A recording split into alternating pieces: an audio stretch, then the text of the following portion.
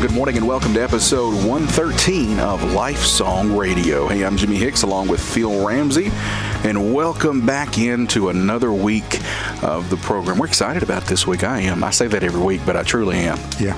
We're getting close to the end. One more chapter, is it? Well, we got to finish up chapter 5 today, and then, we'll have chapter 6 to wrap it up. So we should finish it in the next 3 months. So, this lesson's all about you today. All about me. The first part is about you. The second part is about me. I got you. Yeah, that's not true. It's not true. It's... Before we do, you had asked me to listen to a sermon you had done a few weeks ago. I think it was the Lord's Supper at Crossway. Yeah, and I was going to. Did you ever listen to it? I did. I either listened to it yesterday or the day before. And close your ears, Jimmy. I don't want you to listen to this. Are you listening? Are you listening? Close your ears. I can't hear you.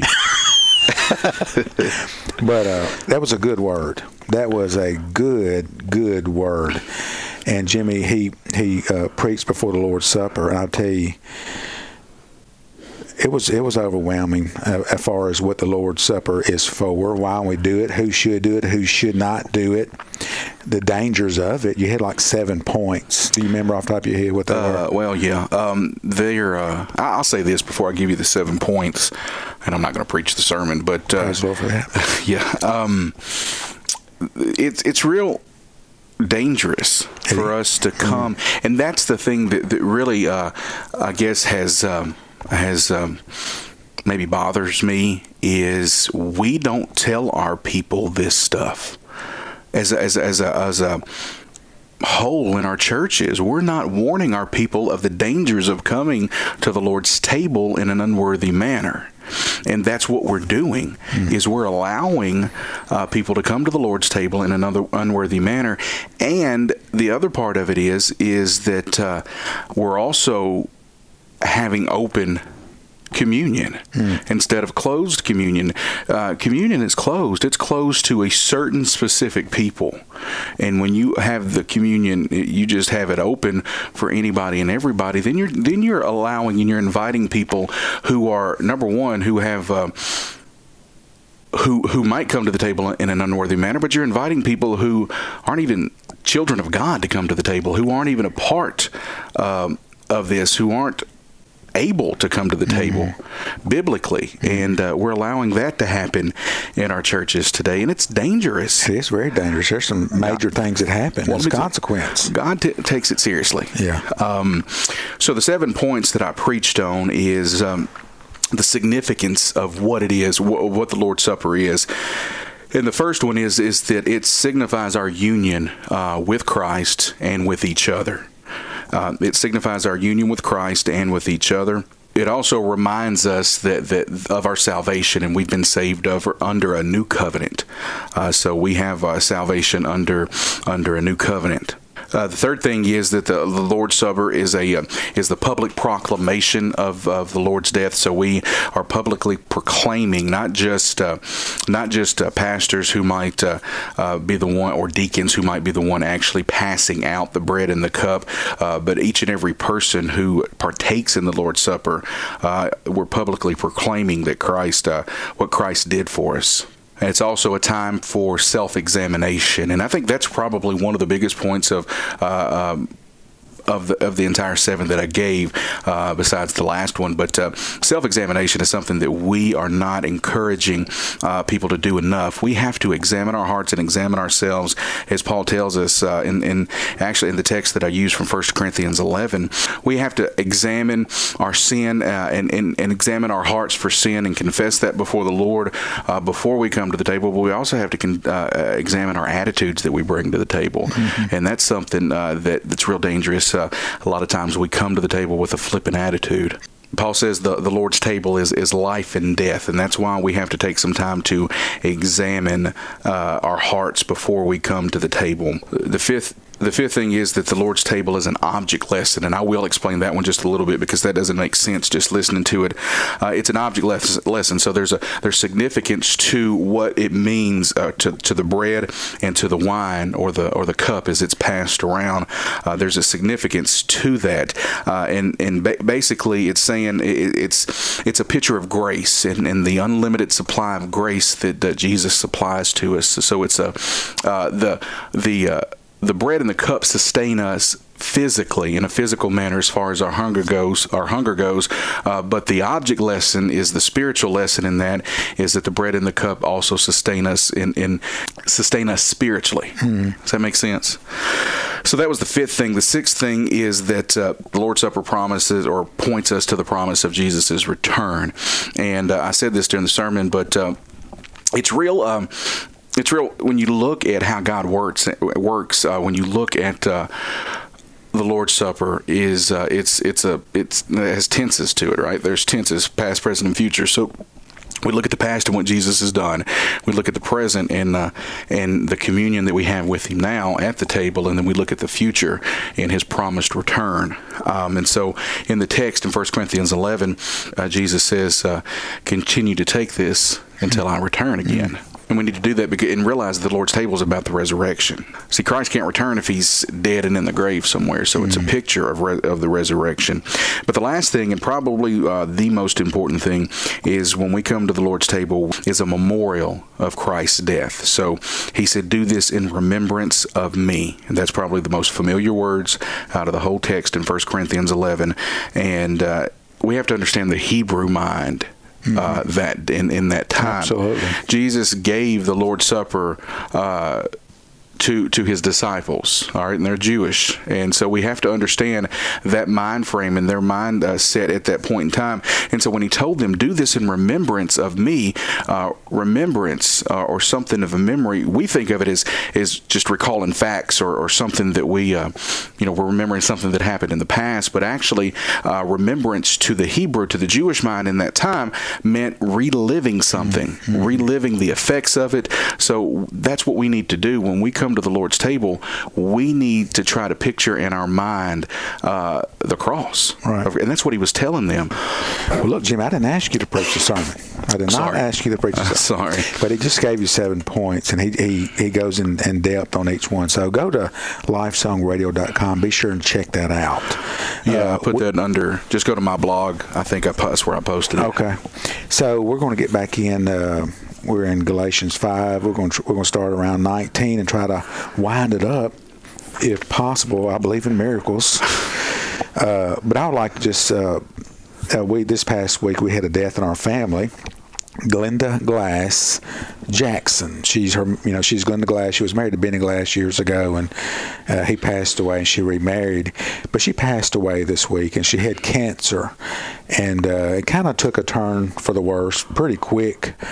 A little unexpected, but the funeral was this past week, and I'd like to dedicate this show to her. We're a real close family, and they're real close. It's going to be hard. One of the songs that was played at the funeral was Blake Glass, her grandson, and my girl Reagan. She sang in the backgrounds, but I'm going to play that song and before we come back and get in our study, and I believe it's "You Raise Me Up." It's just a beautiful song. So, Miss Glenda, you will be missed, and we will see you soon. We'll be right back with some more Life Song Radio.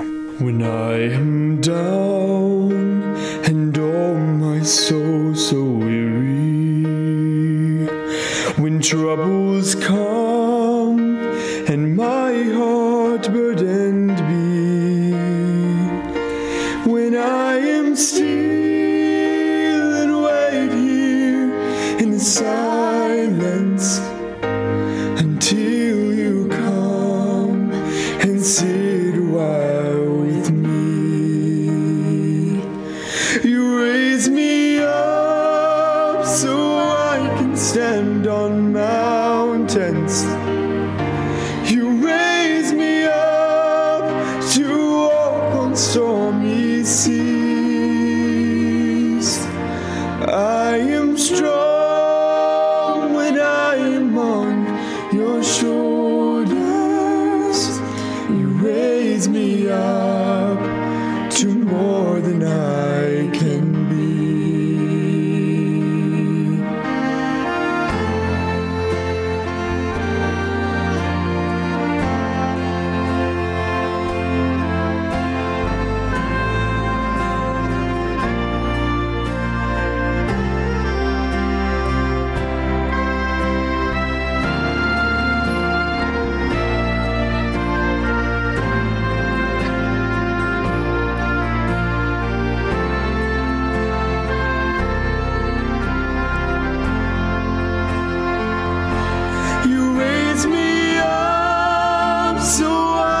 Stand on mountains. You raise me up to open stormy seas. I am strong when I am on your shoulders. You raise me up to more than I can be.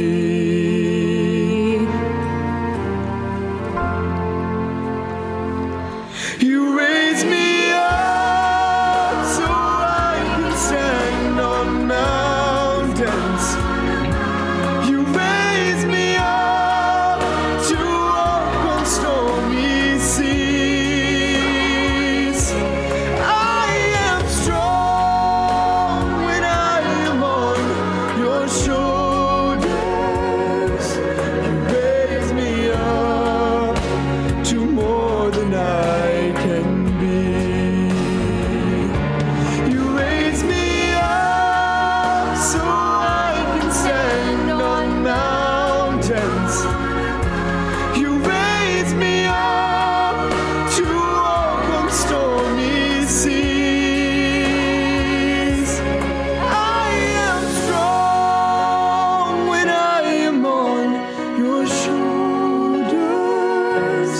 You raise me up to more than I can be.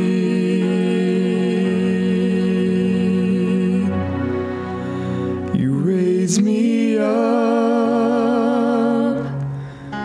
to more than I can be.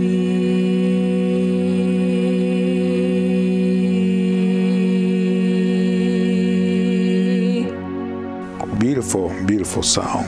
I love that. Amen. Jimmy, we're back in chapter 5, verse 19 of Galatians. If you'll read 19 on through 25. All right. Now the deeds of the flesh are evident, which are immorality, impurity, sensuality, idolatry, sorcery. Cut, Jimmy. Cut. These are the ones I was talking earlier that apply to you. Sorcery especially. Start back over. I'm sorry. Now the deeds of the flesh are evident, which are immorality, impurity, sensuality, idolatry, sorcery, enmity, strife, jealousy, outbursts of anger, disputes, dissensions, factions, envying, drunkenness, carousing, and things like these, of which I forewarn you, just as I have forewarned you, that those who practice such things will not inherit the kingdom of God. But the fruit of the Spirit is love, joy, peace, patience, kindness, goodness, faithfulness, gentleness, self-control. Against such things there is no law. Now those who belong to Christ Jesus have crucified the flesh with its passions and desires. If we live by the Spirit, let us also walk by the Spirit. Let us not become boastful, challenging one another, envying one another. Amen. Father, Lord God, thank you so much for this day. And Lord, I thank you for this platform and this opportunity for Phil and I to get together and just break apart your word and dine on it, Lord. I look forward to this every week. It keeps me faithful in studying, but it also provides me the opportunity just to really grow in your word, Lord God. And so thank you for this opportunity. We don't take it for granted. And Father, we pray for those who are listening right now. Pray for their hearts. We pray that those believers that are listening right now, that are taking notes and that are studying with us today, Lord, we pray that they will grow spiritually. And Father, those who are listening to us right now that don't know you, Lord, I just pray that through the message of today and through the gospel, which I know we'll share, I just pray that you open their hearts, open their minds, and open their eyes to the truth of your Son. We ask these things in his name. Amen. Amen. Well, this is one of those big days. We've had a lot of big days. Every day is a big day when you study God's Word, but these are one of the click days where things just, in my opinion, they click. Yeah. And there's some issues here where we're going to address that, a lot of people have questions of, because we know that we'll get to it, but if you do these things, the Bible says you don't have the kingdom. So we got to address that, because when you were reading that, I'm like, guilty, guilty, guilty. And then if you keep reading, then I won't inherit the kingdom. So hopefully it'll click with you today in what all of that means. And so what we do in the first list, these are the results of evil desire. In the second half that you read, the virtues of the second are the results of walking in the Spirit. So like last week we talked, there was walking in the flesh and walking in the Spirit. And now we're going to play it out. We're going to look at some of these things that it was talking about. When you walk in the flesh, this will happen. When you walk in the Spirit, this will happen. So, Jimmy, let's begin. Well, first thing, now the works of the flesh are evident, which are adultery, fornication, uncleanliness, lewdness. I'm reading from another translation than one I just read from, but that's okay. I mean, I study, and when I put my notes together, I studied from a different translation, but it means the same thing. So the Greek would indicate that these sins that we're talking about, not necessarily exhaustive. It's not an exhaustive list. So if you don't find a specific that's listed here, a specific thing mentioned, don't think that it gives you free rein. Hang on, it's coming. That's right. Don't say, oh, okay, so I didn't find so-and-so there, so I'm free. God said, or God didn't say that I couldn't do that. So that doesn't mean that it's not a violation in the eyes of God. So these are only, I would call this in the text a suggestive list of sins. Yeah. So Paul, he could have listed a whole lot of other sins, but he didn't, because I think these sins fall into categories, and I think that's probably the best way to look at what he was doing. So you got sins of sensuality, sins of false doctrine, sins against others, and sins of maybe excess. I guess you would say adultery would fall into the sensuality. So if you want to go by each of them one by one, adultery and fornication and all that, we can, but we can just summarize right over it. But I'm prepared either way, Phil. It's your call. Okay, let's just go with the flow and see what happens, and let the Spirit lead us. Amen. One thing right off the get-go, now the deeds of the flesh are evident, or the works of the flesh. This is a plural word. And when we talk about the works of the flesh and the fruit of the Spirit, we see something right off the get-go. The works are plural, and the Spirit is singular. And so I think we'll get to that later. But just take note of that these things that it just mentioned are things that happen in an unbeliever, lost person's life. And they are many. That doesn't mean you have all of them, but you're going to have some of them. If you had all of them, you'd be the devil right off the get-go.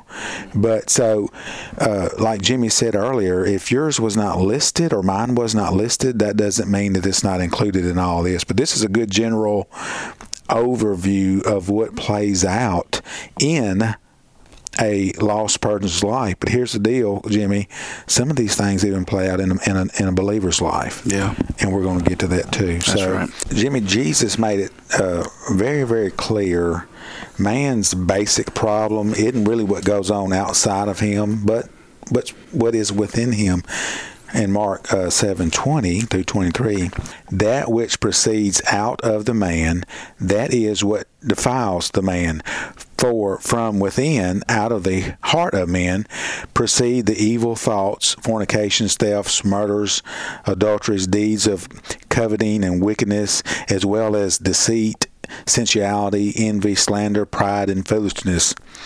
All these evil things proceed from within and defile the man. That's in Mark 7. So man's problem isn't his outside, it's his inside. And guess what? We were born that way. That's right. We were born in this situation. It's not something we do and become. It's something who we are, and it plays out in our life. That's right. So the heart is man's problem. So let's look at some of these deeds of the flesh and just kind of touch on them just a little bit. We won't go in depth too much because we could spend a lot of time doing that. But we could go by one and talk about each one of them. But I think if we cover them categorically, we can probably get through them. Like I said, you could look at these in 4 different categories: sins of excess, sins against others, sins against sins of false doctrine, and sins of sensuality, which include the first few: adultery and fornication. This is the area of sex. These right. First few. That's right. So adultery. Pretty big deal, and it's interesting to point out that adultery, nor not even murder, is included in this list in the King James Version. If you read in the King James Version, the word adultery or the word murder is not used. Now, that doesn't mean that it's not important. I mean, in the Old Testament, adultery was a capital crime. When you read through the accounts of the Old Testament, it was so serious, God viewed it as a violation of the family unit, which he still does. But we don't look at adultery today as a capital crime the way they did back in the Old Testament. So adultery is a violation of intimacy. We promote it.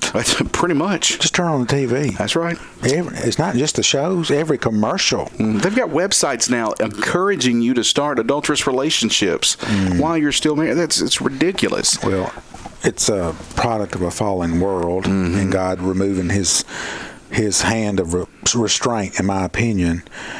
Immorality we get that from the word, actually it's porneia, which is, we get the word pornography from that. So it is just kind of a broad meaning referring to all illicit sexual activity. So that includes adultery, fornication, homosexuality, bestiality, prostitution. All of those will fall under the category of immorality. Well, really and truly, you're absolutely right. But it's funny when you look at the Greek word for fornication. That's where we get our English word pornography, is from the Greek word for fornication. So the Greeks used fornication for prostitution. So what it was a love that's bought and sold without the involvement. Without involvement of the person, or without involvement with the person. So you've got sex should have been, love was always included in God's intention with sex. And so when you have prostitution, it was basically looked at as a love, and I'm using air quotes here, that could be bought and sold, and there was no involvement, no commitment, no intimacy, the way God describes intimacy between the two people. It was just, it was a deed, and it served a purpose. Right. And so, impurity means unclean. Right. A lot of times in scriptures, it's a term used for both moral and ceremonial uncleanliness. So that's impurity, and we see sensuality. Like I said, all these are falling in kind of the same category, but this deals with a lack of restraint when it comes to sexual things in nature, uninhibited things. So reckless. The second group, that was the first group. The second group, we're dealing with idolatry and sorcery, and idolatry actually is anything you put before God. And let me tell you something, that can be yourself. That's your will. That's your job. That's your family. Right. So anything that you put before God is idolatry. How many, when we look at our lives, Jimmy, and I say this all the time, I know I'm a broken record, but look at your life. Where does God fall in place? Or does he? So anything you put before God is idolatry. I mean, and what do we Christians do that all the time? Yeah. I mean, this is probably one of the sins that we all say that we fall into every day, because we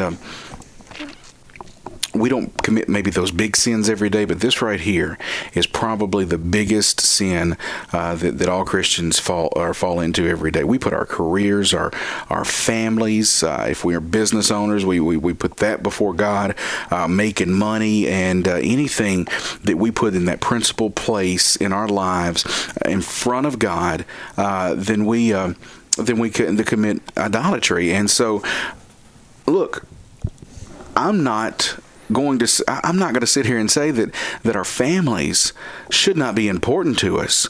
Our families should probably be the most important thing on this earth to us, the most physically important things to us, because God gives us our families, our spouses, and our children, and those would be our primary focus in our lives. But when we start putting even our families in front of the Lord, then we're committing idolatry. Yeah. And it's sin. But go back. What was the very last verse? Do you remember? Just off the top of your head. Don't start turning and looking. Don't call me out. What was the very last verse of 1 John when we studied? I can't remember. Very last verse. Almost seemed like it was out of nowhere. But he said, "Little children, keep yourselves from idols." It's the very last thing that he said. Right. So, that, God doesn't want us to put anything in front of Him. And we do. And we do. Every day. Every day. We walk in the flesh. Mm-hmm. Sorcery, the word pharmakia, where we get the word pharmacy. This, you think we got drugs now? They had drugs back in too. And they incorporated those drugs, hallucinating type drugs, in their actual worship. That's right. So sorcery is, and when we think of sorcery today, we think of black magic, things of that nature, right. And it definitely can be that, but also mind-altering drugs is a part of sorcery. That's right. Sorcery was actually one of the sins, if you remember, that destroyed Babylon. Back in Isaiah 47, go and look at that. We don't have time to get into it, but go and look at that. Okay. This third group, it deals with, I would say, sins is in relation to human relationships. Sins against each other, yeah, or one another. Enmities, right. What does that mean, Jimmy? Enmities is a hatred. An hateful attitude? Yeah, maybe. Hatred. Every believer has, and this is something that we need to keep in mind, especially as we're talking about walking in the flesh and walking in the Spirit. Every believer has the same potential as a lost person. Sure. Has the same abilities as a lost person to go back to that state of lostness. You can't go back to that state of lostness, but you can go back to the things of the flesh. And does that make sense? And so hatred, if you did crack cocaine while you were lost, when you get saved, the crack cocaine's still there. That's right. And you still desire it. That's right. But you choose to walk in the Spirit. Right. And while doing that, you're not doing crack cocaine. That's right. Pretty vivid illustration. Well, I understand that you like to use personal illustrations and personal testimonies. Let's watch it. But hatred, enmity, or hatred is a state of enmity against somebody. So it causes us to put somebody in the role of an enemy in our lives. So it's animosity. Those things. That's what hatred, and it's closer, probably it's closer to home to some of us than sorcery. But we all have struggled with hatred, just like we've all struggled with idolatry in our lives. There are people that we get mad at all the time, and hatred. The proverb says, hatred stirs up strife. Mm-hmm. Usually, it's a hateful attitude.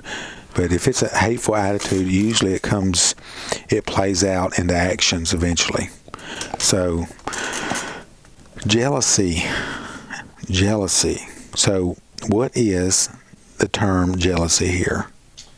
Well, resentment. What does it mean? Or what is the actual Greek term? Is that what you're asking? Maybe what does it mean? I think it means coveting what belongs to someone else. Envy. envying, coveting, but you also have some really a resentment against somebody else's success. Mm-hmm. When you're jealous of somebody, think about it. You not only want what they have, but you really don't want them to have it. True. So that's our society today, I think. A lot of it. That's right. So we'll a lot of times look at friends, people that we claim are close friends, and we look at their successes. Why not me? Mm-hmm. Why can't I be rich like Jimmy Hicks? Well, listen, it's famous celebrity in Tipton County. That's right. Come on, keep going. Big multi-million-dollar pastor of the Mega Crossway Baptist Church. I'm gonna give you 30 minutes to quit talking that way. No, listen. Think about this. Where I was going with that before you interrupted me. Is we look at friends and we look at people in our lives and we get jealous of the things that they have. We envy the things that they have. But a lot of times we focus, when we think of jealousy and envy and coveting, on physical things. But look, man, we don't even think about that we're sinning. When I look at when I as a Christian, I look at another believer and I look at their spiritual maturity level and their spirituality, and I envy that, and I want to be where they're at. That's sin. Is that bad? Is that is that sin? Because think about it. When you envy and you're jealous, what did I just say? You're not only you have resentment towards that person because you want to be where they're at. Yeah. I'm inspired by others. Well, no. I'm not saying that. We can be inspired. We can desire to be where people are at spiritually. But when we let it take a foothold in us as jealousy or envy, and that's real easy to do. See, if I look at Phil and I see that he's, and this is just an example, but if I look at Phil and I see that he's more spiritually mature than me, and I said that's an example, I know, but let's just call it true. No, see, that would be a lie. That'd be another sin. But no, if I see that you're more spiritually mature than me, I've got the choice to let that inspire me and come to you. And in a place of inspirement, I could come to you and say, hey, teach me, or ask questions. But a lot of times what we do is we sit back and we look at those people and we, number one, out of jealousy, we tell other people, I think they know everything. Yeah. Or we'll look at other people and say, or people that are close to us, and we hear Phil talk or hear Phil say something, we'll look and, whisper, that's not right. That's not really right. Mm-hmm. He's wrong. Mm-hmm. That type of stuff, because we're jealous of where each other are at. And that's sin. Yeah, and that's not humility either. So no. I've been at an event, it's been years and years ago, where two preachers actually talked, and it was almost like a battle. A jealousy between who could do the best. Yeah. And the reason I say that is because what one of the people preaching said to me, and I was like, I just had so many red flags go up. I'm like, this is not about a performance here. Just teach and preach the word, and everybody wins. I've run across people before who, when you are faithful to studying God's word, and maybe you're being discipled and discipling other people, you start to accumulate resources. You start to accumulate, whether you have books and all these type of things that you've run across that are good resources for you in your study time. But even with the internet the way it is now, you accumulate resources on the internet. Mm-hmm. And I have run across situations where Christians won't share resources with other Christians because they feel like, well, if I tell them, they're going to get all my info. Look, this is God's word. Yeah. Come on. There's not anything new. No, absolutely not. What's it? Agent Rogers said that. He was preaching something that he got from somebody else, and he's like, it's not anything new. That's right. We're all one big family. But when you do that, that's where pride starts to enter in. Is you might run across something that I might run across later, and you might say something profound that I could say later and impress people. Come on. Yeah. But we fall into that all the time, and we don't even realize it. All right, let's move on. Let's go down drunkenness. Drunkenness and carousing. a lot of things happened back in the day, and it continues on today. But back in the day, when it comes to pagan worship ceremonies, there were carousing has the word orgies associated with it. Oh, wow.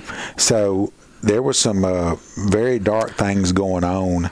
And these people that Paul was writing to in Galatia prior to their conversions, they were a part of this. They were a part of these carousing and drunkenness. So that's not good. No.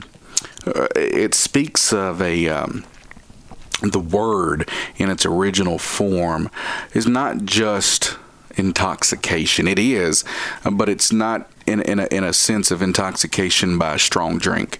The way we think of it today, when you hear that somebody's got a drunkenness about them, or they're drunk, it's really more about the moral degeneration of that it causes, and that's where really sin comes in. Is not. Look, God says don't get drunk with wine or strong drink because of what it does to you. Look, if I was to get drunk and pass out, there are some consequences there, just physically on my body, but more where the sin comes in is the when your mind is altered, the things that you can do, the things that when your mind is altered, it puts you in a position to where you step outside of any values or morals that you may know. I mean, it gives Absolutely. you inhibition to go and do things that you wouldn't normally do. So the Bible condemns the state of even being inebriated, but even if you're just sitting at home and getting drunk and passing out and you're not around other people, it condemns the whole state of inebriation. I began drinking at a very early age, and drank heavily until I was saved, and I didn't drink for the taste of it, even though I acquired the taste for it.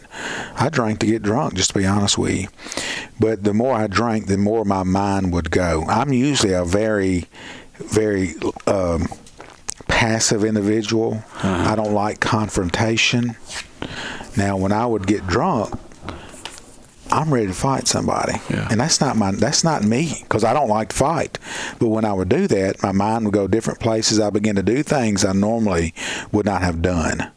So it's dangerous. I said just a second ago that drunkenness, it's not so much about the drunkenness itself, but really and truly, I guess it is, because absolutely what you just said, that it makes you do things that you wouldn't normally do in a sober state. We see examples of that in the Bible. Lot had sex with his own daughters because he was drunk. That's not something that he would have done if he would have been sober. One thing about all of these things we've been talking about, the devil did not make you do it. These things are within a man. Have you heard it? What is it? You remember old Fred Sanford? You remember that show, Lamont and Son? Yeah. What was it called? Sanford and Son. I didn't know you were born when that was. Man, Red Fox. His old sister, Esther. Yeah. I think she said that a lot. The devil made me do it. Yeah. Well, when it comes to these things that we have just mentioned, the devil did not make you do it. These things come from within, not from Satan. So we're all born this way. We may not do every one of these things, but these are descriptions of things that play out in our lives as a result of our evil hearts. And nobody made us do it. That's right. We do it because who we are. And that's not good. But we got some good news. We're about to get to some good stuff. But, Jimmy, as we're reading this, as we stated earlier, when you do these things, guess what? You cannot enter the kingdom. That's right. Because it's an example, or it's a proof that anybody who walks in a practice of any of these sins, it lives a lifestyle of a practice where they do these things continually, without remorse, without any confession, without any type of repentance. That's just proof positive that you're not saved. Well, when you read these things, some of you that are listening may say, well, look, they named about 20 of them, and about 10 of them applied to me. Let's say you are a Christian, and you heard all these things we read, and you're like, well, am I even saved? Because I do this. Some of these things I sometimes do. Yeah. The key word in every bit of this, and Jimmy said it, is the word practice. The word practice is a present active participle. Praso's the word. This is a ongoing action. It's continual. It's habitual. And these, if it's continual and habitual, guess what? You're not saved. You're not saved. And that's hard. According to what the word says. That's right. And you know, you're not arguing with Phil and I, but you're arguing with the Word of God. And look, this is not from a place of us trying to upset anybody, but at the same time, don't let anybody ever tell you that you have salvation or that you might be saved if you're in a lifestyle of sin.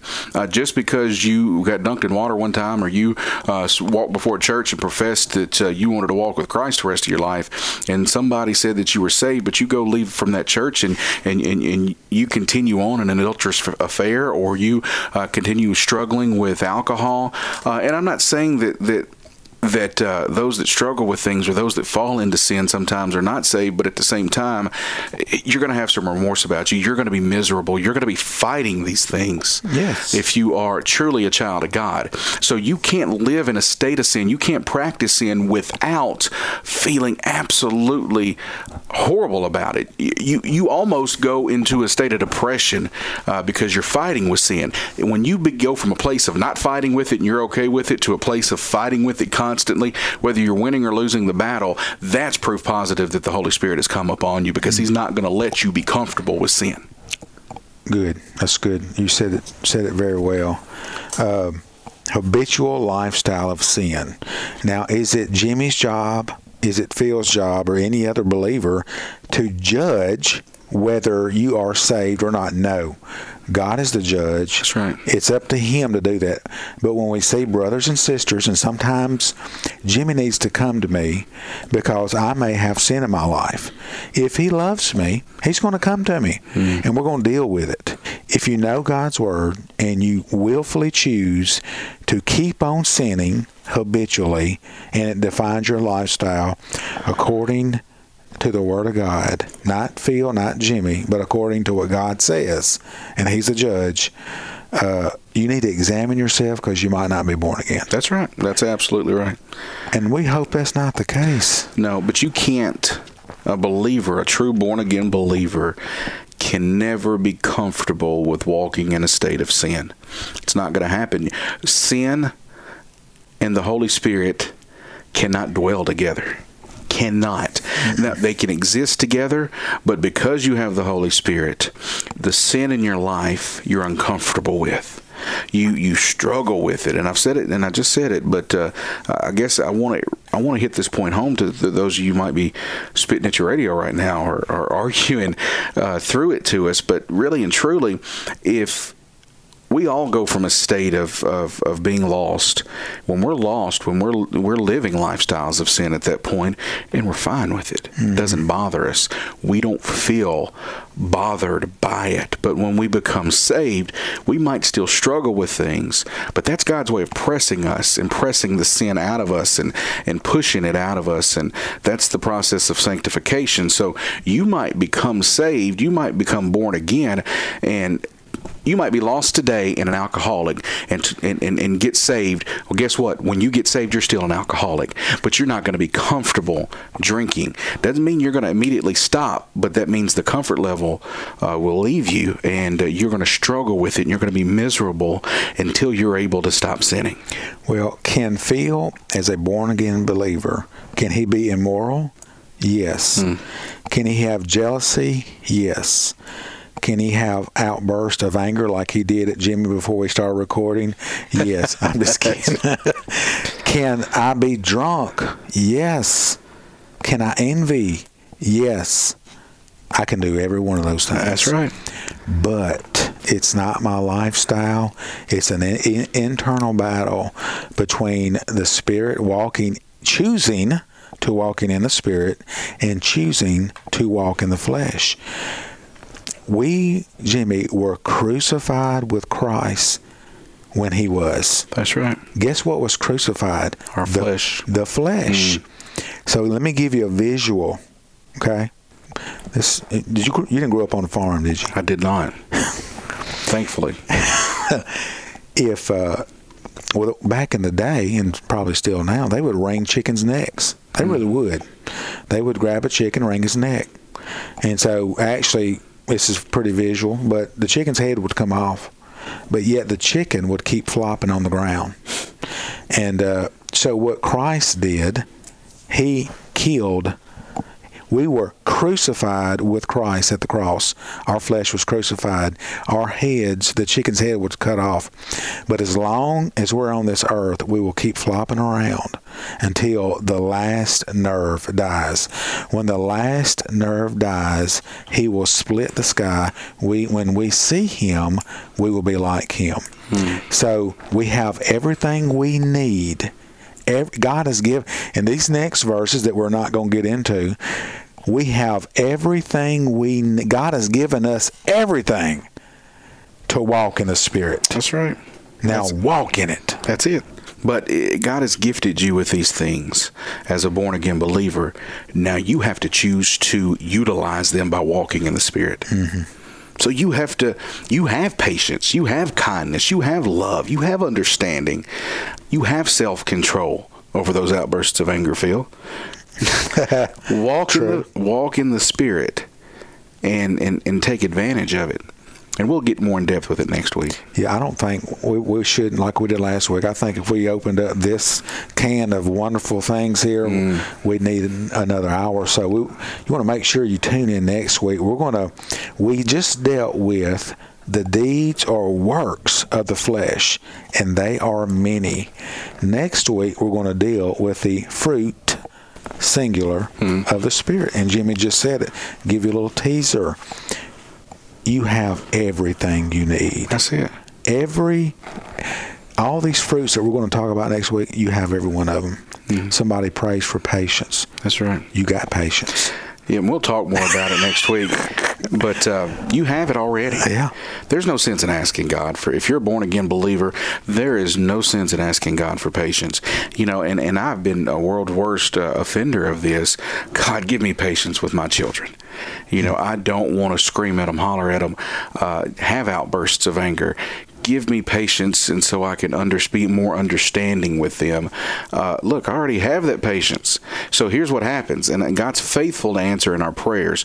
So a little teaser to next week. When you get down on your knees and you pray to God for patience, as a born-again believer, you already have it. So God's faithful to answer in the prayers of his people. So God will answer your prayer, but not in the way you're asking for it. You're asking to be overtaken with patience and just stop having outbursts of anger. Look, he says you already have the patience. Walk in the Spirit. And so what he does is, instead of giving you patience that overtakes you and you just start walking in patience, he gives you more opportunity to walk in the Spirit, to utilize the patience that you already have. So when you start praying, the dangerous prayer is asking him for patience, because he's going to give you more opportunities to be patient. So when you need patience with your kids, because your kids are acting wrong and you're having outbursts of anger, you pray, God, give me patience. He's just going to make them act up even worse.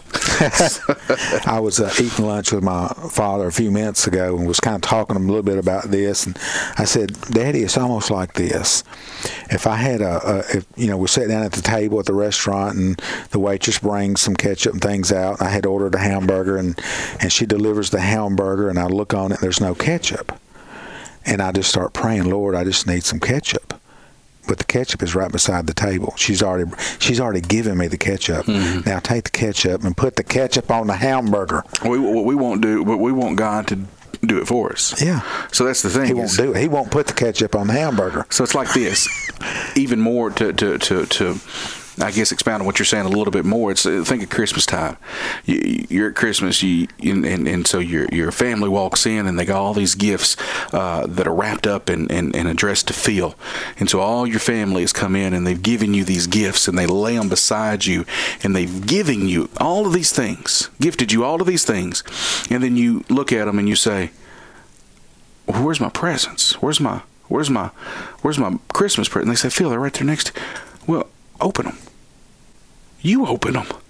No, open them for me. No, you have to choose to pick the present up and open it, and you have to choose to take. The gift is yours. It's here. It's yours. I've given it to you, but you're going to open it and you're going to use it. It's up to you to use it. It's up to you to open it and use it, and it's up to you to walk in the Spirit and use the gift that's already been gifted to you. Hey, man, that's good lesson. So, if all these things play out in your life, you could be lost.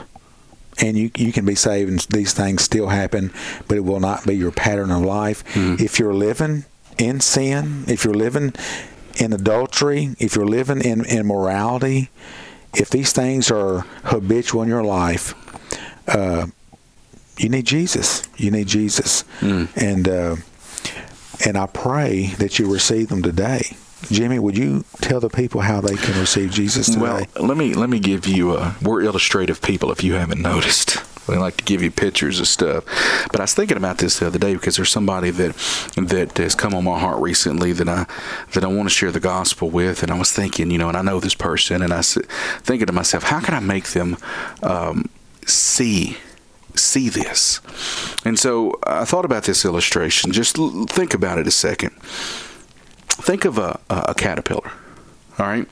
What does a caterpillar do? When you look at a caterpillar, you see one on the ground. What is it doing? I step on them. I'm sure you do. But seriously, what does a caterpillar usually do? Crawling on the ground. Yeah. Crawling on the ground, okay? What else can it do? Nothing. All it does is crawl on the ground, right? And it can't get up and walk. It can't run. It can't fly. Why? Because its nature is to crawl on the ground. But something happens to that caterpillar. Something automatic happens to that caterpillar. At some point in that caterpillar's life, through no effort of its own, it begins to change into a butterfly, and it becomes a butterfly. And then what happens to that caterpillar at that point? It's a butterfly. So what does that butterfly do? It flies, right? It doesn't crawl. It flies. It has a new nature about itself, right? So it's through no effort of the caterpillar that it becomes a butterfly and it begins to fly and have a new nature. And that's the same for us as sinners. We compare yourself to that caterpillar. You have no choice but to walk in sin. You have no choice but to live in sin. But through no effort of your own, God intervenes into your life, and He saves you, and He gives you a new nature. And so now you're like that butterfly. You have the ability to fly like that butterfly. You have freedom from sin. And so that's what it's like. God gives you a new nature, and now because you have that new nature, you don't desire to crawl on the ground anymore like the butterfly. You don't desire to sin anymore. And so we're all born that way. We're all born like the caterpillar. We're all born sinners. And so we live a life that we shake our fist at God. Really and truly, we hate Him. Why? Because we're born with that nature about us because of the sin that entered the world, and God put it, and the curse that came as a result of that. And so we have no ability to obey God in that sinful state. So what God has to do is what God had to do was He had to provide a way for us to have the ability to not sin. And that came through the form of Jesus Christ, His Son. He sent His Son into the world. He sent His Son to be born of a virgin, to be born with the same nature, basically, that we have. Total human. Right. To be a complete and total human and face the same temptations that we face every day. The only difference was Jesus was able to not sin. Jesus had the ability, and He did. He didn't succumb to sin. He lived a complete and total sinless life. He died on the cross absolutely perfect. And how was He able not to sin? He walked in the Spirit. That's right. He chose to walk in the Spirit. And He is the only one that's ever done it perfectly. We haven't, because we have been born into a fallen world. That's right. Where Jesus came, like Jimmy said, tempted in every way, but He walked in the Spirit and lived a perfect life and died a perfect death. And by Him doing that, we now we can become butterflies, Jimmy. That's right. And how we do that? We repent. Repent of our sins. Was this your lifestyle? Let me ask you a question. What is your life about? What takes up your time? What are you thinking about all the time? What are you doing all the time? Is it totally against God's nature of who He is? Are you living in a way you should? Are you living an immoral lifestyle, ma'am, sir? Are you doing things that you shouldn't do? And God calls that sin? Are you gossiping? Are you overeating? Are you jealous? Are you envious? What do you think about? Do these things define your life? If it does, repent. Repent. Say, Lord, I'm wrong. I'm going to believe what you said. And I'm going to turn from this lifestyle. And I'm going to cry out. Cry out for mercy. For you to give me something I don't deserve. And that's your life. And the Bible promises that if you cry out on His name and you turn from this wicked lifestyle, His word promises He will save you. And when He does, that doesn't mean you're not going to battle in this relationship you have with your boyfriend or girlfriend, that you won't be tempted, and sometimes you might even fall. But you won't stay there because you can't. Because the Holy One of the universe, the Holy Creator of everything, now indwells you, and sin has no part in Him. It's just like the butterfly and the caterpillar.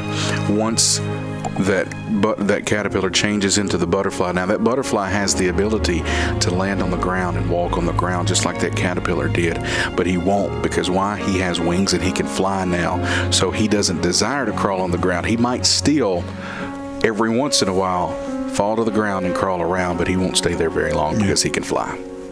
Yeah, snakes are on the ground too. That's right. That's true. Look here, let's give a shout out. I want to give a shout out to a lady I know.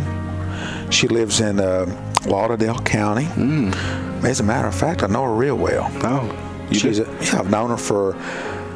She's known me. Well, I've known her for 48 years. She's known me for 48 years. She's a faithful listener of the show. And she calls and we talk and she asks questions about what we've talked about. Her name is Betty Miller. Her name prior to that was Betty Ramsey. So let's give a shout out to Miss Betty Miller, a.k.a. my mama. Your mama. Miss Betty, one of the finest women I've ever met in my life. Yeah, she's sweet. Member of Walnut Grove Baptist Church in Ripley, just outside of Ripley. Wonderful place, a lot of great people at Walnut Grove. So your mother is truly a special lady. You're blessed to have a mother like her, but I think she sometimes, what did I do? God, what did I do for you to give me this kid? I'm playing. She's a sweet, sweet lady. Yeah, she listens every week. And all right, look, we got to wind it up, Jimmy. Again, we thank you guys for tuning in. If you didn't hear it today, or if you want to hear the remainder, go to livesongradio.com and be sure and share that with a friend. See us on Facebook. You'll make sure you get back next week where we can wind this up. This was bad today. We talked about some bad stuff. Next week is it's good stuff. It's really good. So this week we talked about Phil. Next week we'll talk about me. All right, let's pray. Lord, we just thank you for this time that we've had here today. Lord, we just thank you for your precious, precious word. We're so grateful that you provide a way, and that's through the Son, Jesus Christ. Lord, we were hopeless without Him, and you loved us so much that you sent your only begotten Son, and everyone who believes in Him will not perish. Lord, I just pray that the listening audience, that your Holy Spirit work in their hearts and give them a desire to fly. Lord, we just pray that you do that today. That's what we're asking today, that you save people. Lord, we thank you. It's in your precious Son's name that we pray, Jesus Christ. Amen. Amen. Folks, we'll see you back here next week in Life Song Radio.